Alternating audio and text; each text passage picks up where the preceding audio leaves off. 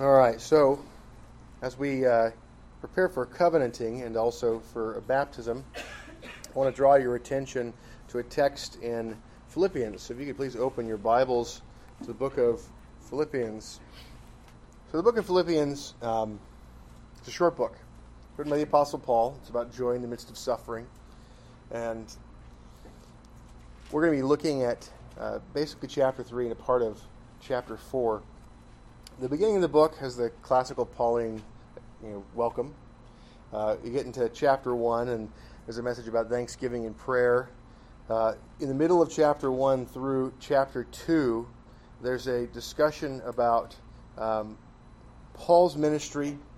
There's a discussion about the gospel. There's a discussion about the role of the Philippians and how the gospel has come to them.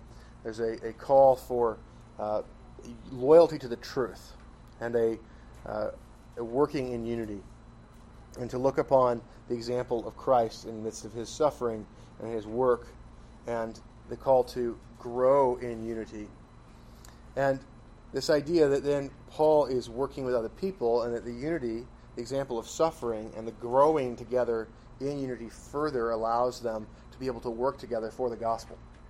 And so we get into chapter 3, and we begin to see something that we'll be reading through. But what essentially happens there is this conflict against error, this false gospels, false churches, and the idea of a false circumcision comes up, which relates very much to the idea of a false baptism, and the idea that there are many times when people put water in the name of the Trinity on people, and it's an illegitimate thing. And so this idea that there is a way of abusing the signs of God, but then there's also the right use. And so in chapters 3 and the beginning of 4, there is this idea that the church has attained to some things and has more to attain to. And so there's a call to work together to go further. And then in the beginning of chapter 4, an exhortation to go further, continuing on this idea of working together. It ends with sort of giving thanks for what we have and looking to our contentment in God, and then being able to work together. And then there's a blessing at the end of the book. So that's the outline of Philippians 1. So please stand with me, and we're going to read Philippians chapters 3 and the beginning of 4. Finally, my brethren, rejoice in the Lord. For me to write the same things to you is not tedious, but for you it is safe. Beware of dogs, beware of evil workers, beware of the mutilation. For we are the circumcision who worship God in the Spirit. Rejoice in Christ Jesus, and have no confidence in the flesh, though I also might have confidence in the flesh. If anyone else thinks he may have confidence in the flesh, I more so. Circumcised on the 8th day, of the stock of Israel, of the tribe of Benjamin, a Hebrew of the Hebrews, concerning the law, a Pharisee, concerning zeal, persecuting the church, concerning the righteousness which is in the law, blameless. But what things were gained to me, these I have counted loss for Christ. Yet indeed, I also count all things loss for the excellence of the knowledge of Christ Jesus my Lord, for whom I have suffered the loss of all things, and count them as rubbish, that I may gain Christ, and be found in him, not having my own righteousness, which is from the law, but that which is through faith in Christ, the righteousness which is from God by faith, that I may know him, and the power of his resurrection, and the fellowship of his sufferings, being conformed to his death, if by any means I may attain to the resurrection from the dead. Now, that's a bridge. And so that idea of the bridge there, the resurrection, we're going to be talking about resurrection now in a couple of senses. So keep a sharp eye here. Verse 12.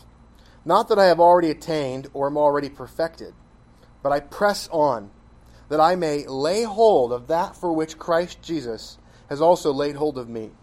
Brethren, I do not count myself to have apprehended, but one thing I do, forgetting those things which are behind, and reaching forward to those things which are ahead, I press toward the goal for the prize of the upward call of God in Christ Jesus. Therefore let us, as many as are mature, have this mind. And if in anything you think otherwise, God will reveal even this to you. Nevertheless, to the degree that we have already attained, let us walk by the same rule, let us be of the same mind. Brethren, join in following my example, and note those who so walk. As you have us for a pattern, for many walk, of whom I have told you often, and now tell you even weeping, that they are the enemies of the cross of Christ, whose end is destruction, whose God is their belly, and whose glory is in their shame, who set their mind on earthly things. For our citizenship is in heaven, from which we also eagerly wait for the Savior, the Lord Jesus Christ, who will transform our lowly body, that it may be conformed to his glorious body, according to the working by which he is able even to subdue all things to himself. Therefore, my beloved and longed for brethren, my joy and crown, so stand fast in the Lord, beloved. I implore Euodia and I implore Syntyche to be of the same mind in the Lord. And I urge you also, true companion, help these women who labored with me in the gospel, with Clement also, and the rest of my fellow workers, whose names are in the book of life. Rejoice in the Lord always. Again, I will say, rejoice. Let your gentleness be known to all men. The Lord is at hand. Be anxious for nothing, but in everything by prayer and supplication, with thanksgiving let your requests be made known to God. And the peace of God, which surpasses all understanding, will guard your hearts and minds through Christ Jesus. Finally, brethren, whatever things are true, whatever things are noble, whatever things are just, whatever things are pure, whatever things are lovely, whatever things are of good report, if there is any virtue, and if there is anything praiseworthy, meditate on these things. The things which you learned and received and heard and saw in me, these do. And the God of peace will be with you. You may be seated. The act of covenanting is a solemn act. It's a swearing in the sight of God. Often it's also in the sight of individuals, people. In this case, an assembly. And it's with that assembly as well. Who you unite yourself with is a very important thing. You can covenant with dogs or evil workers. You can covenant with those who seek to take the sacraments of God and abuse them. Or you can covenant with the true church. You can covenant with those who worship God in the Spirit, who rejoice in Christ Jesus and have no confidence in the flesh. Paul reminds us of the things that he was raised in, and at the same time how those things were nothing for him. It says in verse 7, "But what things were gain to me, these I have counted loss for Christ." Right? He had a reputation amongst the Jews. He had a reputation amongst the only visible church on the earth for a couple thousand years. Right? This people going from Abraham 2,000 years before Christ to Christ coming. You have a couple of millennia of the Old Covenant church. And now the Old Covenant church largely was rejecting the Messiah at the turning into the New Covenant, which was prophesied. But all that position, all that gain, all that prominence, and all those things that had actually even been commanded by God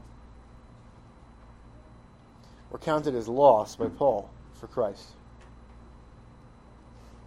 Verse 8, "Yet indeed I also count all things loss for the excellence of the knowledge of Christ."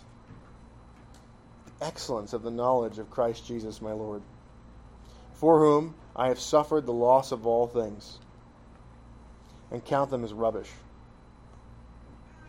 The word for rubbish in the Greek is dung. Right? Count it as dung. That I may gain Christ and be found in him, not having my own righteousness, which is from the law, but that which is through faith in Christ, the righteousness which is from God by faith. Everything is worthless in comparison to wisdom. The knowledge of God, the knowledge of Christ, is more valuable than anything else, and those things must be counted as loss in contrast to the excellence of the knowledge of Christ. Entering into a covenant is a life and death promising, and it involves a public taking on of the identity of Christ. This is a time when being Christian is not a particularly useful thing in polite social society. Right? We find that the community at large does not find the fish on the back of the truck to advance sales. And so this covenanting, this taking on publicly of the name of Christ and putting the mark of baptism upon you and repeatedly, publicly confessing and proclaiming the death of Christ in the Lord's Supper is a choice to take on opposition to the world, a sworn opposition to the world, and to be under the banner of Christ in a continuous waging of war. It is a statement that all the things are dung in comparison to Christ. And so, this commitment is a statement that you believe that gaining Christ, gaining the excellence of the knowledge of Christ, growing in faith, obtaining wisdom, and the righteousness that is from God by faith, it's worth trading all of those things. Now, verse 10, that I may know him and the power of his resurrection and the fellowship of his sufferings. By knowing Christ, knowing the power of his resurrection, knowing the fellowship of his sufferings, being conformed to his death. By knowing Christ. It's popular to talk about the difference between knowing about Christ and having a relationship with Christ. The knowledge of Christ is the knowledge about Christ. There is no dichotomy. There is no separation. When you know about Christ, you know Christ. His word is his mind. When you have his word in your mind, you have the knowledge of Christ. There's not a difference between the knowledge about Christ and the knowledge of Christ. The enjoyment of the relationship is something you get by knowing him. And that grows. The enjoyment of the relationship grows. And the way it grows is by knowing him better. And the way you enjoy his special presence is in his ordinances, his word and prayer and the sacraments with understanding. The sacraments will do nothing to sanctify you if you do not understand them. They will do nothing to grow your faith if you are not meditating on the truths they represent.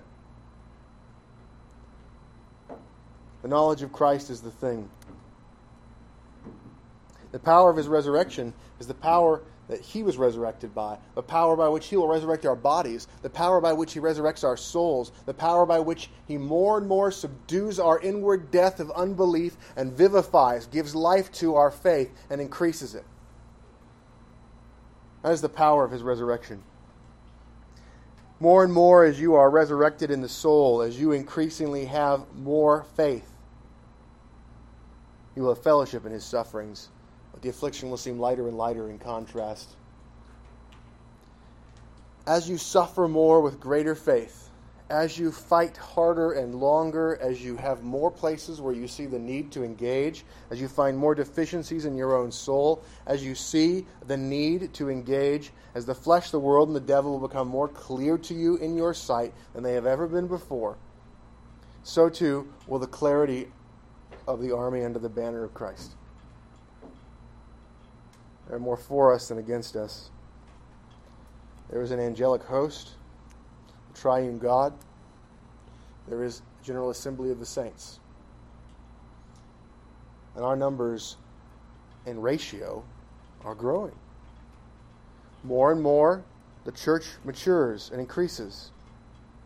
Imagine a world where every nation on the planet is pagan and wicked, and very, very few believers exist at all.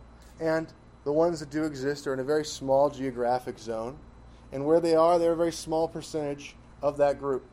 And instead go forward to what has happened after the resurrection of the Lord Jesus Christ, the sending forth of His Spirit, the apostolic power is given out, the preaching of the Word that is contained in the book of Acts, the completion of the canon, the going out of the church, the capturing of the maturing of the doctrine of the church and of the standards of behavior in the catechetical and confessional standards of the church.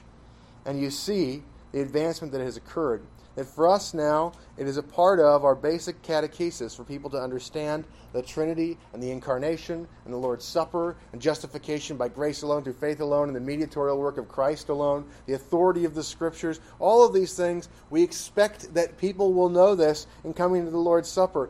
And in the 300s, the greatest educated bishops in the world were meeting together to talk about whether the Trinity was a biblical doctrine. 100 years later, is Christ really God?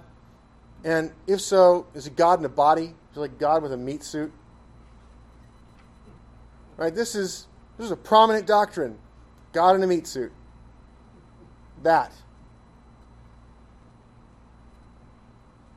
We look upon the remnants of Western civilization falling apart around us, and we think the power of the resurrection is a little thing. It should not be despised.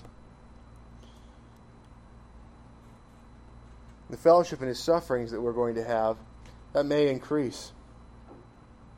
That fellowship in His sufferings is a glorious fellowship that brings with it rewards that last at the cost of blessings that are temporary.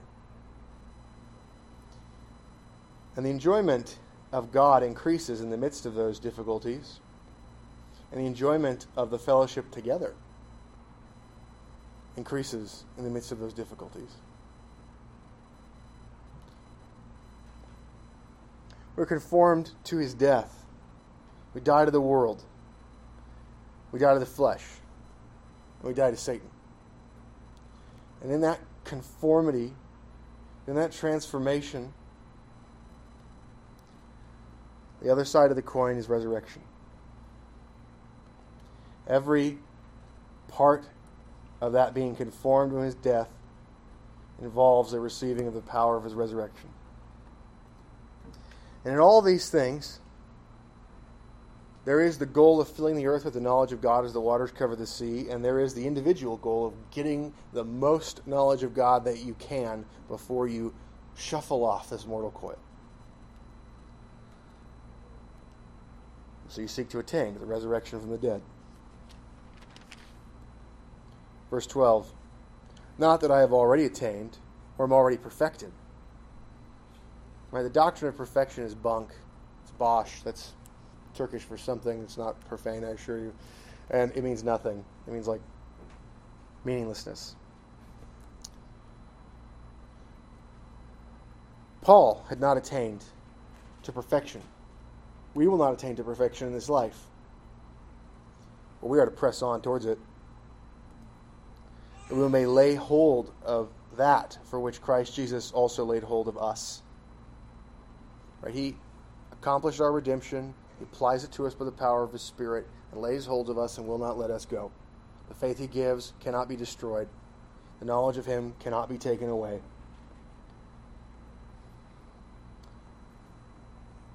So, brethren, I do not count myself to have apprehended. But one thing I do, forgetting those things which are behind and reaching forward towards those things which are ahead, I press toward the goal of the prize of the upward call of God in Christ Jesus. As an individual, you are striving to go upward. Right? That prize of an increasing knowledge of God. And that advances the goal of the glory of God in the earth. It is for your good, and it fits together with the good of others. And so this idea that there is a lot that's happened. You've gone through a lot in your life. Your individual experiences are meaningful and powerful. God knows them. He planned them. He predestined them. He made sure that every detail of the experience of your life has occurred exactly the way it has. But don't dwell on it. Don't let it be a thing that stops you from advancing. you leave it behind, and you say, there is more to be done, there is more to be learned. The things I know are tools to know more. The things I do are things that have been habituated so that I can do more good works. And so I'm going to put off the things that have come before. And those things that have come before, I'm going to leave them behind and focus on what lies ahead. A focus on the mission.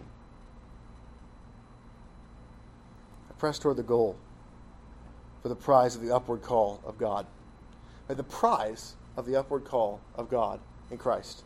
So pressing toward the goal yields a prize of both the upward call itself, in the sense that, like, as you're pressing on, there's this calling to continue to pull you up. There's this continuing sanctification in the pressing on, but there's also a blessing that comes at the end of that upward call. There are the things we receive as rewards at the second coming. There are rewards now, and there are rewards then. And pressing toward the goal gives both prizes. Therefore, let us, as many as are mature, have this mind. And if anything you think otherwise, and if in anything you think otherwise, God will reveal even this to you. Nevertheless, to the degree that we have already attained, let us walk by the same rule, let us be of the same mind. So even when you're mature in the faith, there's a need to maintain unity, and the need to see places where you're not focused on the goal, places where your mind is not set upon the knowledge of God, the excellence of the knowledge of Christ Jesus. And so, in covenanting, that's one of the ordinances to push on. There are a few things that motivate human beings, like oaths. When you swear to do something and call for blessing and cursing, and then you are sworn together so there's a bond of brotherhood, that establishes a sort of pressure that people voluntarily enter into to press on. The obligation deepens as you recommit and as you continue and as you work with other people. And the sense of not wanting to let down your brothers. The sense of knowing that there's more work to be done than there's time for. The sense that you need to be moved up to maturity. And then in maturity, continue to press on and to pull us up. As many as are mature, have this mind. Have this mind of pressing on to the goal. Now, does that mean that those who are immature should not press on to the goal? They should. What's the way station? What's the check mark? What's the thing along the way? Well, to figure out the point to which the church has matured to become one of the mature. So our confessional standard, the Westminster Confession of Faith, the larger catechism, the shorter catechism, we've adopted the directory of worship. Those are the things that we're saying, here's a mature encapsulation of the faith on these matters. And so you commit. You've studied the shorter catechism. You have studied the church covenant. You're swearing to pursue the knowledge of God, to apply the knowledge of God, to spread the knowledge of God. And so in doing that, the roadmap to seeking a maturity involves the use of that confessional standard and searching the Scriptures to see if these things are so.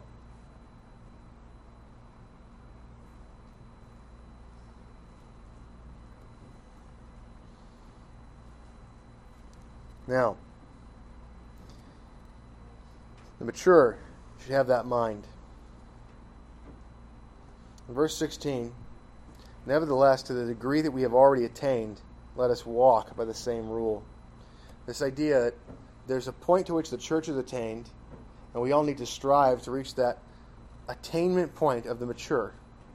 It's a lot easier to learn stuff when people have already figured it out. The first time somebody runs a whatever minute mile, I don't think about running very much. So whenever anybody achieves the whatever minute mile, very quickly thereafter other people go, oh, how'd you do it? And they accomplish the same thing.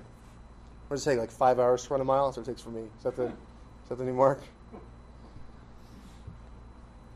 So people accomplish something, and then the following on is much easier. The first person to develop a technology pays the most. The people who follow after, it's a lot cheaper.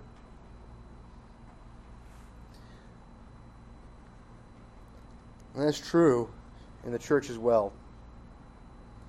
To the degree that we've already attained, let us walk by the same rule. We need to study that rule. It's one of the reasons I'm trying to go through the larger catechism on the law carefully, for us to consider what is it that has been taught about the Ten Commandments and our confessional standard. Let us be of the same mind. What are the doctrines that we should speak together? And so I did a series through the Westminster Confession a year ago, 2 years ago, 10 years ago. I don't know. Time has no meaning to me anymore. And so we went through the Westminster Confession of Faith, and the desire was to show, look, here's the confessional standard and how it's been captured. Same rule, same mind. And getting there and having a knowledge of that, having a good sense of what the Bible says. These are the things that we press on in. And figuring out there's a history of combat in terms of the intellectual sphere. There are philosophers that bring challenges to the Christian religion. And so having a sense of logic, strong understanding of logic, and then also understanding the intellectual history of the challenges that have been brought against Christianity. That's an intellectual maturation to the point of being mature in the church in its current state. So we want to be of the same rule, of the same mind. So there's a call then. So those who are mature, there's this idea that, brethren, join in following my example. So you follow the example of those who are mature among you. And you note those who so walk. There's a call to note two kinds of walkers. Those who walk in a mature way, and those who walk in a defiling and wicked way. You take note of one to try to follow after, and you take note of the other to beware.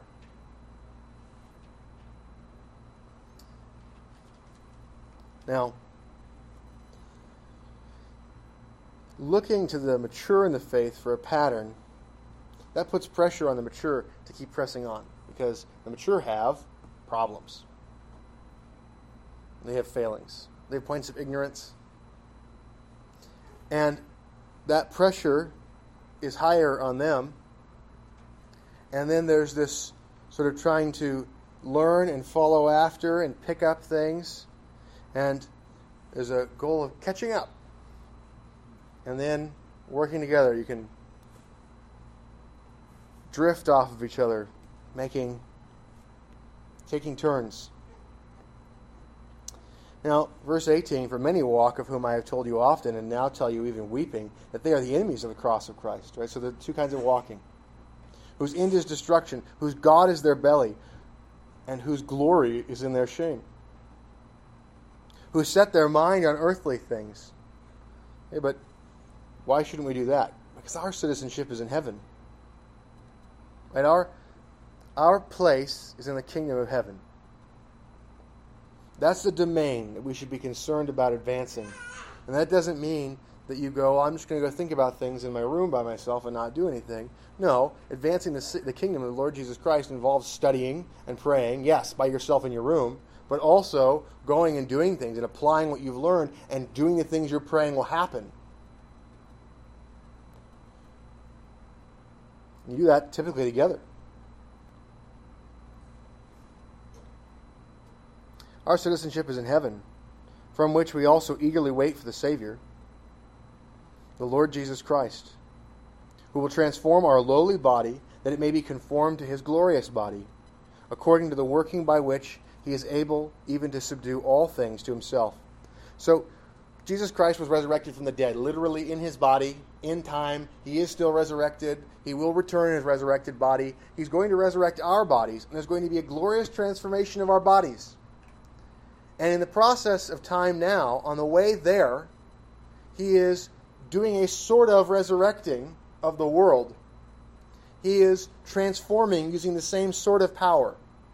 This goes back to the four things we listed before, right? The knowledge of Christ, the knowledge of the power of his resurrection, the knowledge of the fellowship of his sufferings, and being conformed, the knowledge of being conformed to his death.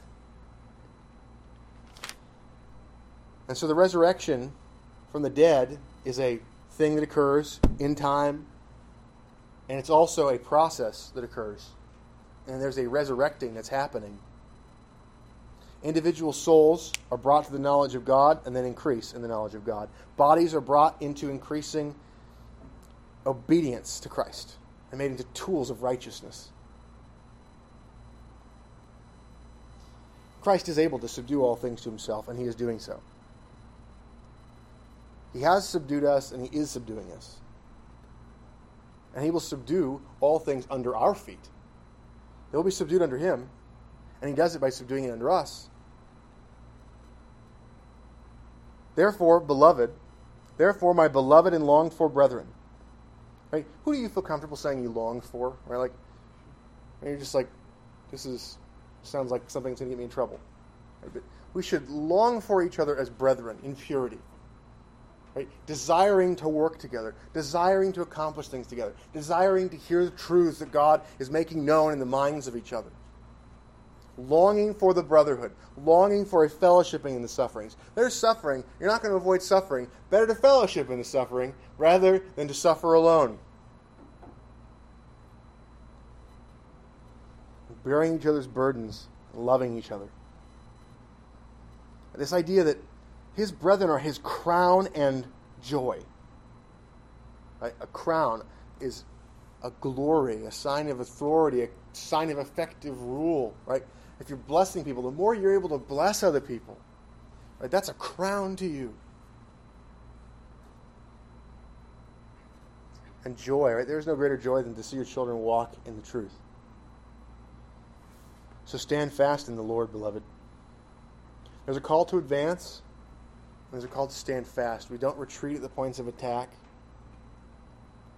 And we advance.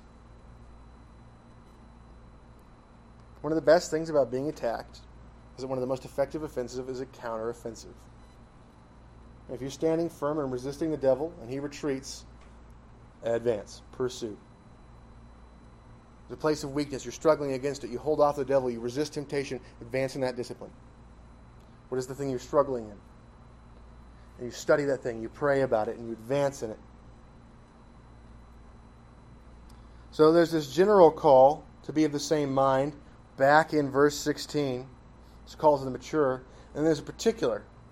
I implore Euodia and I implore Syntyche to be of the same mind in the Lord. The same purpose, same doctrine. Desire the same thing. Seek each other's good. Seek the goal together.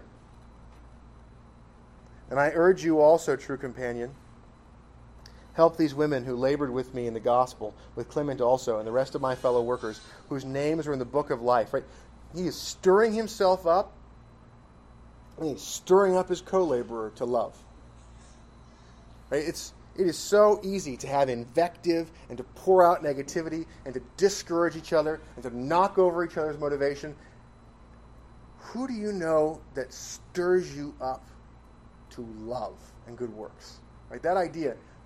Value that. And be that. Stir each other up to good works. It is so easy to be negative. It is so easy to think that everything is falling apart and everybody's losing and all this. But instead, look, there's a fight between Euodia and Syntyche. I want them to be unified. And I urge you to help with that. These women are precious women. They have labored with me in the gospel. They didn't just labor with me, they labored with Clement too. Not just Clement, the rest of my fellow workers. More than that, their names are in the book of life. Right, that right there, that stirring up of the sense of the value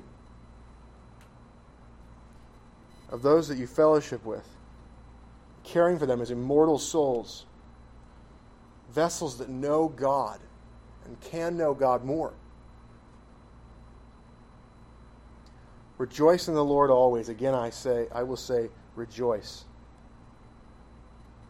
When the last time you heard about a church fight, did you end your conversation about it with "let's rejoice" all the time? Rejoice all the time. Thanks. Bye. Let your gentleness be known to all men. William Perkins has a great book on that one sentence. Not even the whole verse, just that sentence. Gentleness, epieikeia. This self-control, controlled strength, this moderation of the soul. The context is there's this church fight between Euodia and Syntyche. Stir them up, cause them to love each other. You need to love them. You need to rejoice in this. And while you're dealing with this conflict, let the degree to which you moderate your own soul be known to everybody. You know how that happens? It doesn't happen when you deal with mild irritations marginally well. You know how that happens? It happens when people are freaking out and you're like, well, let's reconsider this, shall we? Right? That process is the process by which your moderation of soul, your gentleness, your self-control, your epieikeia is known to all men. And the Lord's at hand. He's near. He gives strength. He promises He's going to go with us to the end of the earth so that our strength of soul can be made known. And we can disciple people. Don't be anxious for anything. Verse 6. But in everything, by prayer and supplication, with thanksgiving, let your requests be made known to God. And the peace of God, which surpasses all understanding, will guard your hearts and minds through Christ Jesus. Okay, so the peace of God is something that we are going to learn more and more about forever. And so it surpasses our understanding. It's not that it's ununderstandable. We're going to keep learning about it. There's an infinite amount to learn about God that will increase your peace. And that allows you to give it life or death, swearing, to hold the line and advance the line with this motley crew.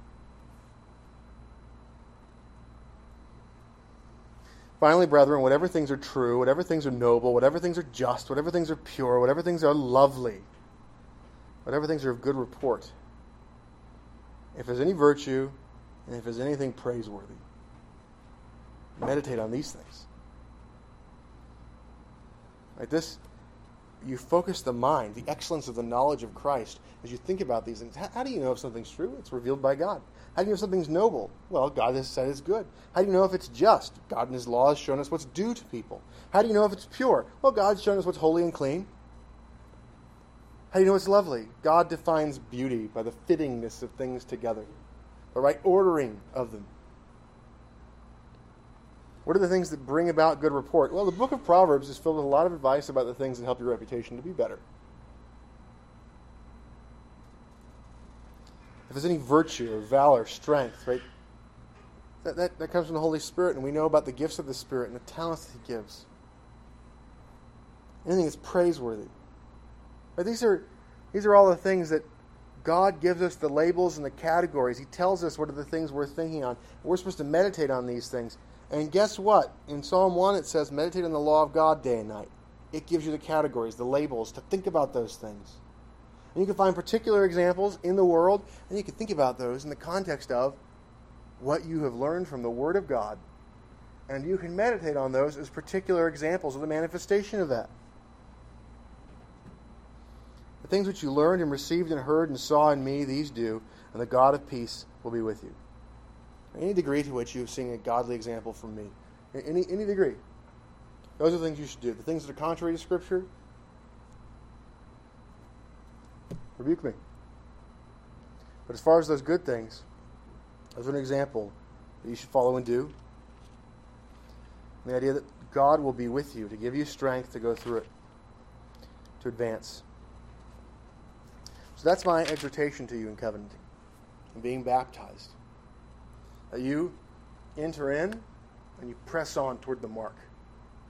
that you seek maturity, that you be ready to do battle, that you give other people shelter, that you be a part of being able to press on, and that you pursue being in that place quickly, that you try to do what you can in the context of covenanted community to advance.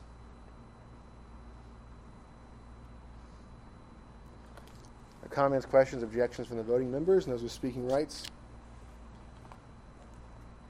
Mr. Nye?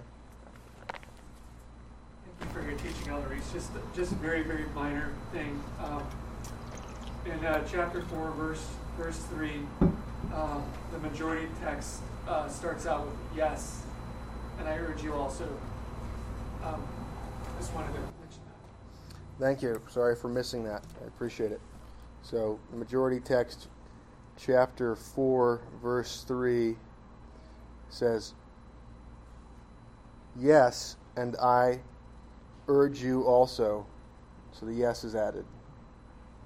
So it's an emphatic statement. Okay, thank you. So more emphasis, right? More emphatic. I wasn't emphatic enough. More emphaticness in what I just said to you. All right. Anything else? Comments, questions, objections? All right. Let's pray. Father, we thank you for your word. I ask that you would give strength to these men and to this congregation.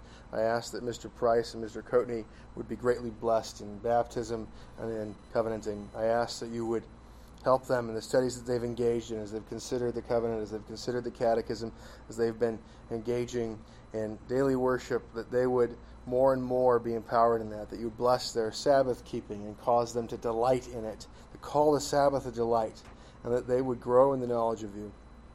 And we pray this in Christ's name. Amen.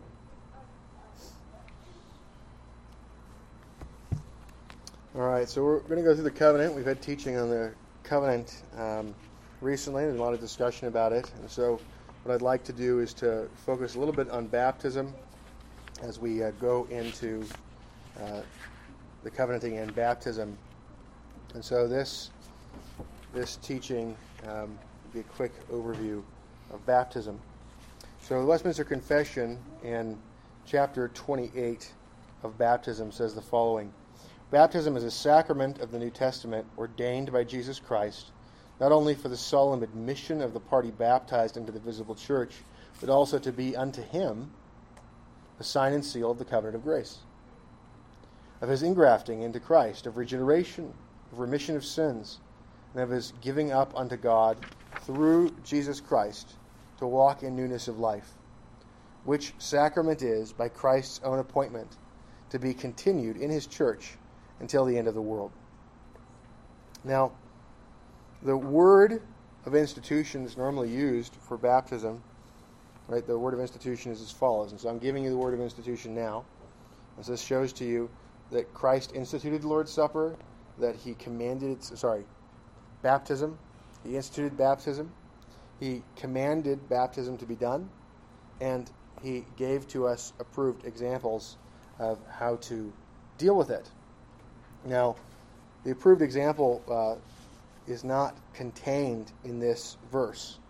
But there are other verses. For example, we have Christ himself being baptized, and we have the baptisms that occur in the book of Acts. So those are approved examples.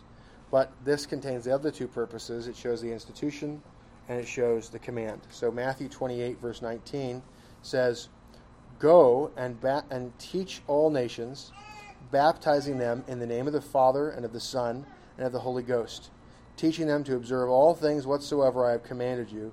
And lo, I am with you always, even unto the end of the world. Amen. So that's given. Now we read about the newness of life and regeneration and the remission of sins in the Philippians text. And so those are all things that are emblemized in baptism.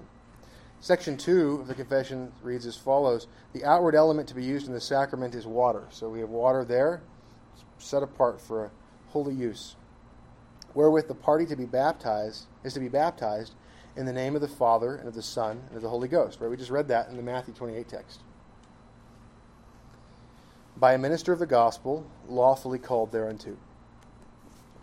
3. dipping of the person into the water is not necessary, but baptism is rightly administered by pouring or sprinkling water upon the person. Now, the thing that's most commonly talked about, the Old Testament talks about sprinkling a lot. And the New Testament and the prophecies about the New Testament talk about pouring. The idea of the Holy Spirit being poured out. The idea of pouring is a sort of sprinkling is smaller amounts and pouring is larger amounts. And the use of pouring, I think, is the means that is most appropriate in the New Covenant, though a sprinkling is valid, as is dipping or submerging. On the other hand, the only places where baptism is talked about in terms of submerging are the two typological baptisms. We have one with Noah's flood, and the people who get submerged are not the people who do well. And also, there's the baptism in the Red Sea, which has a sprinkling that occurs when the Israelites are passing through the Red Sea, and the people who get submerged do not do particularly well. The Egyptians are drowned in the sea.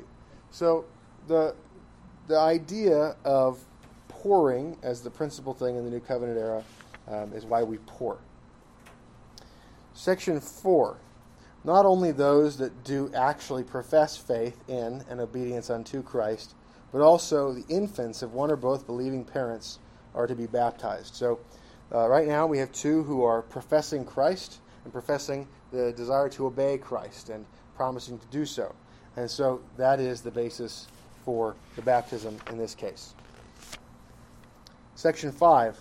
Although it be a great sin to contemn or neglect this ordinance, yet grace and salvation are not so inseparably annexed to it as that no person can be regenerated or saved without it, or that all that are baptized are undoubtedly regenerated, right? So you can be baptized and not be saved, and you can be saved without being baptized.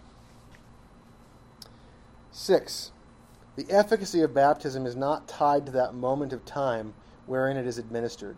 Yet notwithstanding, by the right use of this ordinance, the grace promised is not only offered, and that word offered is being used in an old way, it's presented for acceptance or rejection. So it's not only presented, but it's really exhibited and conferred by the Holy Ghost to such, whether of age or infants, as that grace belongs unto, according to the counsel of God's own will in his appointed time. So this idea is the grace of God in baptism for the elect is put on display. It's exhibited to be looked upon, and it is actually conferred or given by the Holy Ghost. And so that's to the elect, whether they're young or old. And that doesn't have to occur at a particular time. You can be baptized and then converted far later, and the blessings of baptism are yours. You could be converted and far later get baptized, and the blessings of baptism are yours. And so that's something to note. 7, the sacrament of baptism is but once to be administered to any person. And so that's why, gentlemen, we talked to you about historical possibilities of your having been baptized and wanted to look into what are the churches that did that, because if they're lawful baptisms, they're not to be redone. And so there are a number of persons who are in this church, who are members of this church, who were not baptized in this church. Most of the adults in this church were baptized elsewhere and received valid baptisms that were accepted. And so those are things that we need to take account of. So we try to carefully guard baptism and to not unnecessarily administer it, but to administer it once and to try to be careful to figure that out. So that being said, Mr. Price, Mr. Coatney, if you please come forward. We'll be administering the covenant and then baptizing.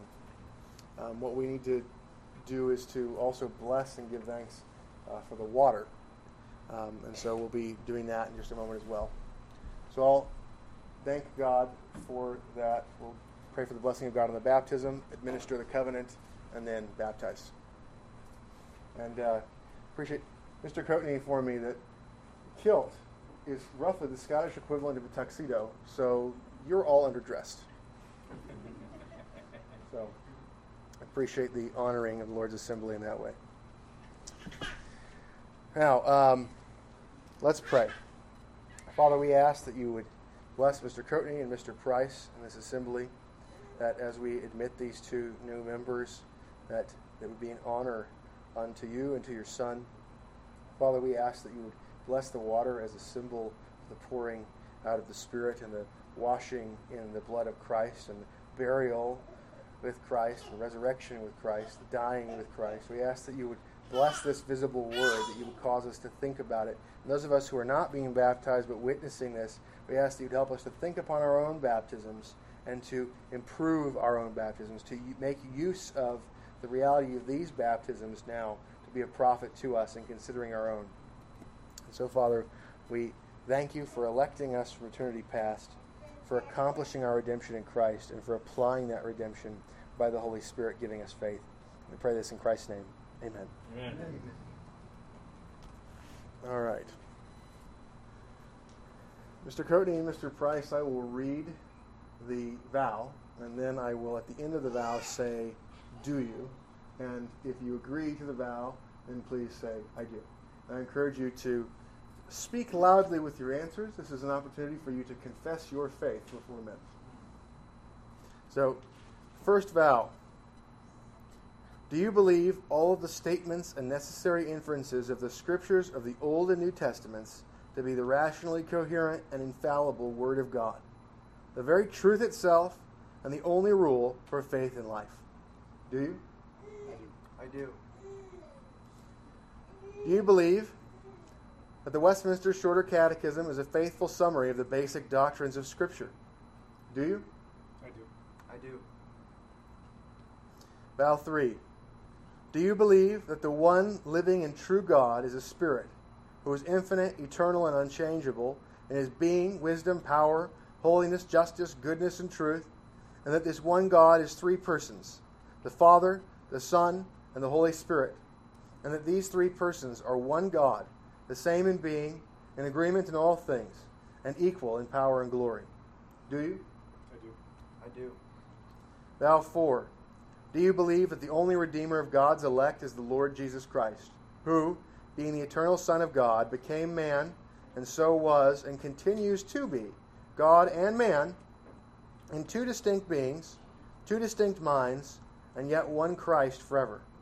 And that Christ, the Son of God, became man by taking to himself a true body and a reasonable soul, being conceived by the power of the Holy Spirit in the womb of the Virgin Mary, and born of her, yet without sin. Do you? I do. I do. Vow 5. Do you believe that you are guilty and helpless as a sinner against God? Repent of your sin and believe that God, by grace alone, has pardoned all of your sins and accepted you as righteous in his sight, only because of the righteousness of Christ imputed to you and received by belief alone. Do you? I do. I do.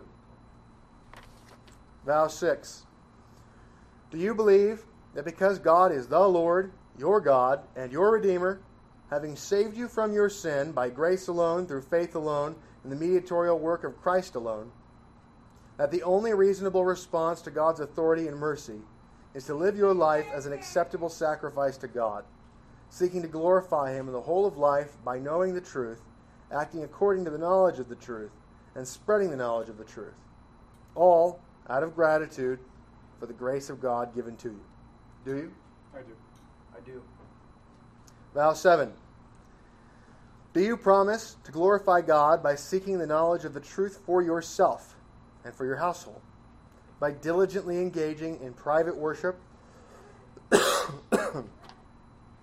and household worship, both of which should be daily and should ordinarily include partaking of the Scriptures, prayer, and the singing of psalms, keeping the Lord's Day, observing the appointed sacraments, and attending to the call of the church to gather for the worship of God and for the government of the church? Do you? I do. I do. Vow 8. Do you promise to glorify God by seeking to act according to the knowledge of the truth as revealed in the moral law, which is the whole duty that God requires of man, is summarized by the two great commandments, is summarily comprehended in the 10 Commandments, and is explained accurately in the Westminster Shorter Catechism? Do you? I do. I do. Vow 9. Do you promise to glorify God by seeking to spread the knowledge of the truth by engaging in and supporting evangelism and discipleship in the whole counsel of God, providing a Christian education for your household, tithing to the church, and cooperating with others in the church, in order to fill the earth with the knowledge of the Lord as the waters cover the sea. Do you? I do. I do. Vow 10. Do you promise to carefully examine the doctrine, worship, and government of this church according to Scripture alone, to determine whether these marks of the church are being kept pure and entire, to submit under the government of this church in all lawful exercises of church authority, and to refuse submission unto all unlawful exercises of church authority, to follow the biblical requirements of conflict resolution prior to separation from this body, as summarized authoritatively in Matthew 18 and Acts 15, and subordinately in the constitution of the Scripturalist Church, and to work in the church with zeal and knowledge for peace, purity, and unity in the truth. Do you? I do. I do. Gentlemen, let's move to our baptism, and then we will sign the covenant. This is the right hand in front of you.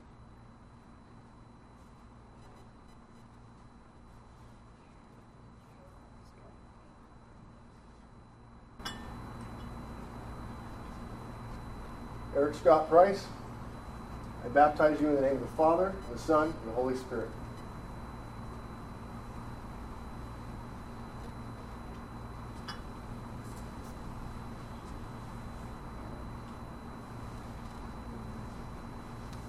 Michael Alec Coatney, I baptize you in the name of the Father, the Son, and the Holy Spirit. Brothers, welcome. Oh, thank you.